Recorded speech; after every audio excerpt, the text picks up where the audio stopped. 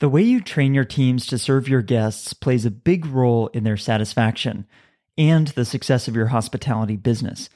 Today, we're learning from Stephanie Ledger, Chief Excellence Officer at First Rate Hospitality, about common mistakes she's seen, what makes for effective training, and how training and development can play a role in attracting and retaining more people to our businesses.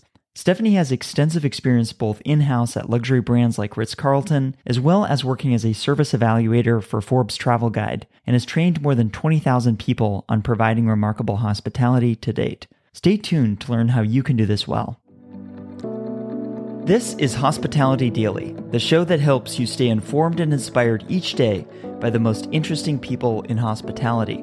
My name is Josiah Mackenzie, and my goal is to help you reconnect with why you work in this industry and get fired up to go out there, delight others, and reach your goals. Let's get started.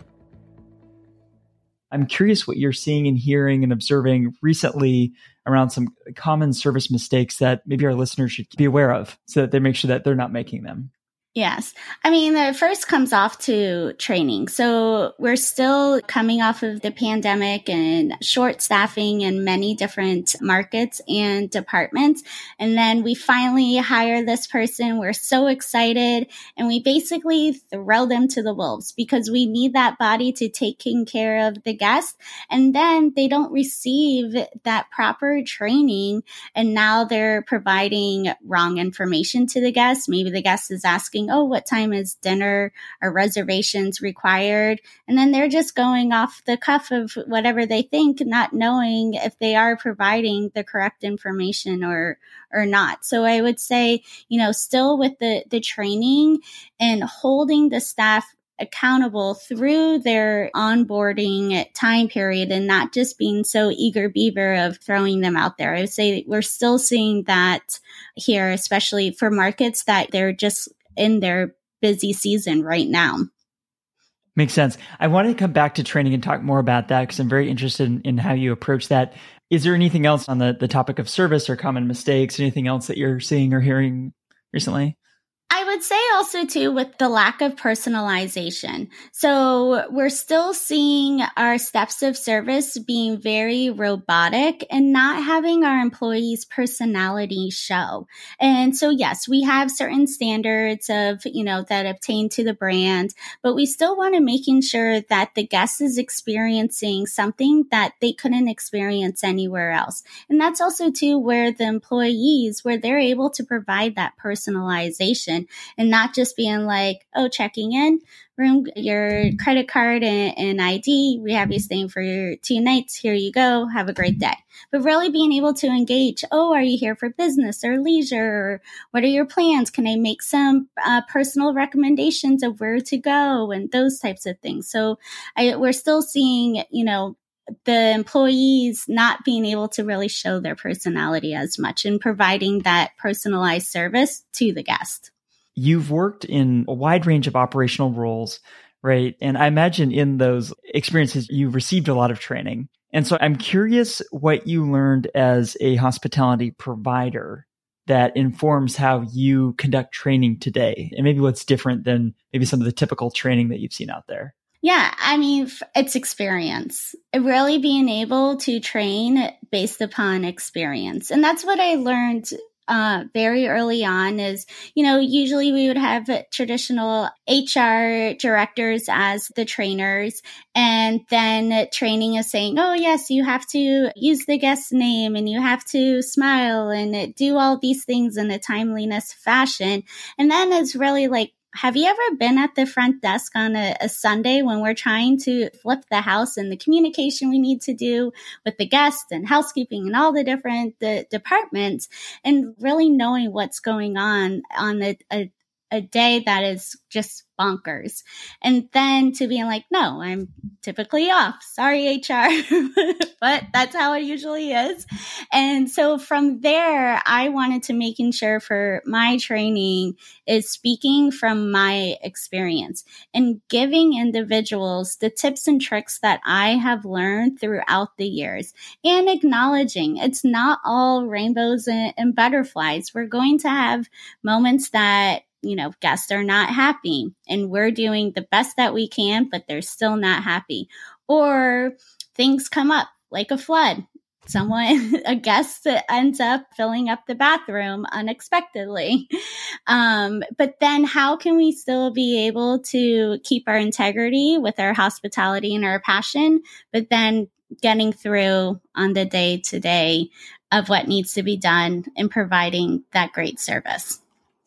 It seems like a good takeaway for our listeners, because if they're working with you, you're going to be sharing from your own experiences, right? I think if we have listeners that are maybe doing it themselves, pulling from their own personal experiences, or you have some people in a corporate role that are organizing teams of people internally to do trainings for different things.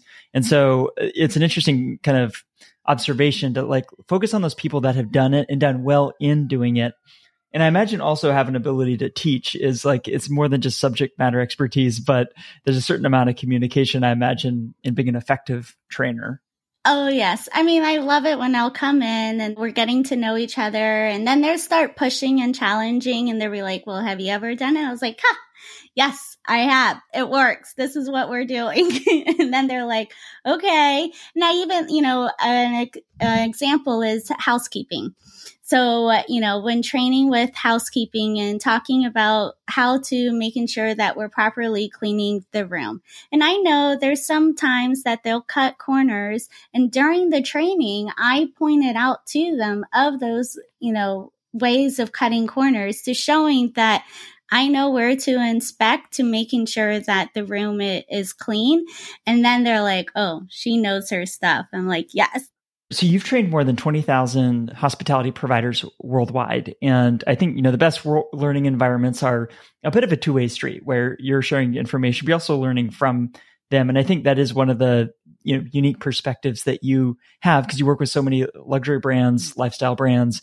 You get to see best practices, I imagine, from a lot of different perspectives. And I'm curious, what have you learned from the people that you've trained? It could be something specific, or just broadly in terms of managing those environments. What have you picked up from the training that you've provided? There's a lot of difference now with different generations. So now when providing feedback or changing certain standards or tasks that are being done on day-to-day basis, is now you really can't say, okay, this is what we're going to do, and everyone's on board.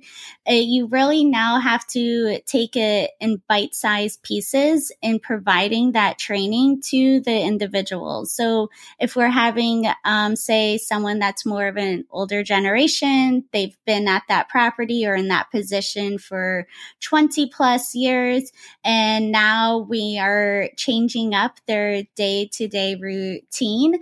And now how can we making sure that at the ultimate that we're getting to our goal and making sure that they're on board and showing them the way. And then we have the younger generation that's just entering into the workforce from college. And now they may be a little bit more sensitive to feedback is what I'm noticing. But then also too, they want it straight to the point as well. They're like, don't give me all the fluff. Tell me what I need to do in a sensible way. Interesting. I've talked to a lot of people over the past couple of weeks around how do we attract more people into hospitality. And I'm curious, is there anything that you heard from these summer interns in terms of what attracted them to the business, or like how they were thinking about it? I mean, it really comes to making hospitality fun. We've had so much negativity on how bad our industry was affected through the pandemic, how so many people left the industry, we're so short-staffed, and there was just so much negativity. But there's also too so much positivity that's in hospitality, and I think we just got to get back to that foundation to make it fun again. Just like when I was 17 and starting my career out in hospitality, it was so much fun. I mean, yes, we had busy days. It was crazy, but we're all working together and keeping that positivity in the culture instead of all this negativity. And I think that's for these next generation that's entering into the hospitality is how can we showing how it's fun and keeping the positivity, and also too, all of the experiences that you get and the benefits about being part of the hospitality industry. How did you incorporate that into training, maybe these interns specifically? Because communicating the fun and the opportunity, what worked for you recently? I love sharing with them my story. So I can say that, yes, when I was 17, I went through high school, through college in the hospitality industry, and I continued on with it. And look at all of the experiences that I've been able to do. I've really been able to manifest my own career path, and you can as well. You don't have to follow a traditional path. You can find out what you like to do. And it was great, talking to a lot of the summer interns where some of them really enjoyed food and beverage. They're like, I want to stay in food and beverage. And we discussed different ways that they can still be enabled to be in the food and beverage industry, and creative ways too, to be enabled to work with restaurants. And then I had others that are like, I don't like food and beverage. I like to do social media. I like to be able to engage with the guests. And so then looking at different ways for them as well to being able to see opportunities to still being into the hospitality. But a lot of it was talking to the interns and not just assuming, and finding out what was their niche or what made them gravitate towards hospitality.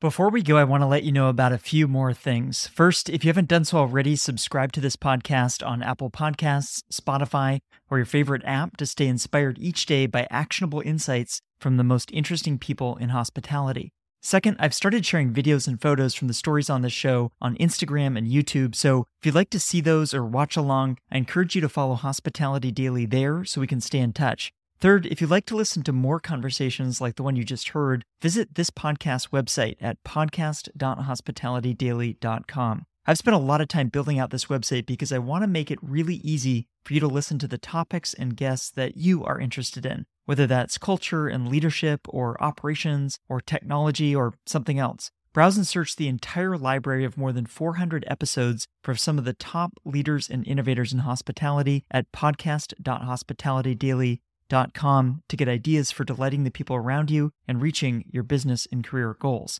I produce this podcast each day and give it away for free because I want us all to learn and grow together. If you enjoyed today's episode, I just have one favor to ask. Please take a moment to text or email this episode to a friend or colleague who might appreciate it as well. They'll be grateful to hear from you, and what we covered in the show can help them, as I hope it helped you today. Thanks for listening, and I'll see you here tomorrow.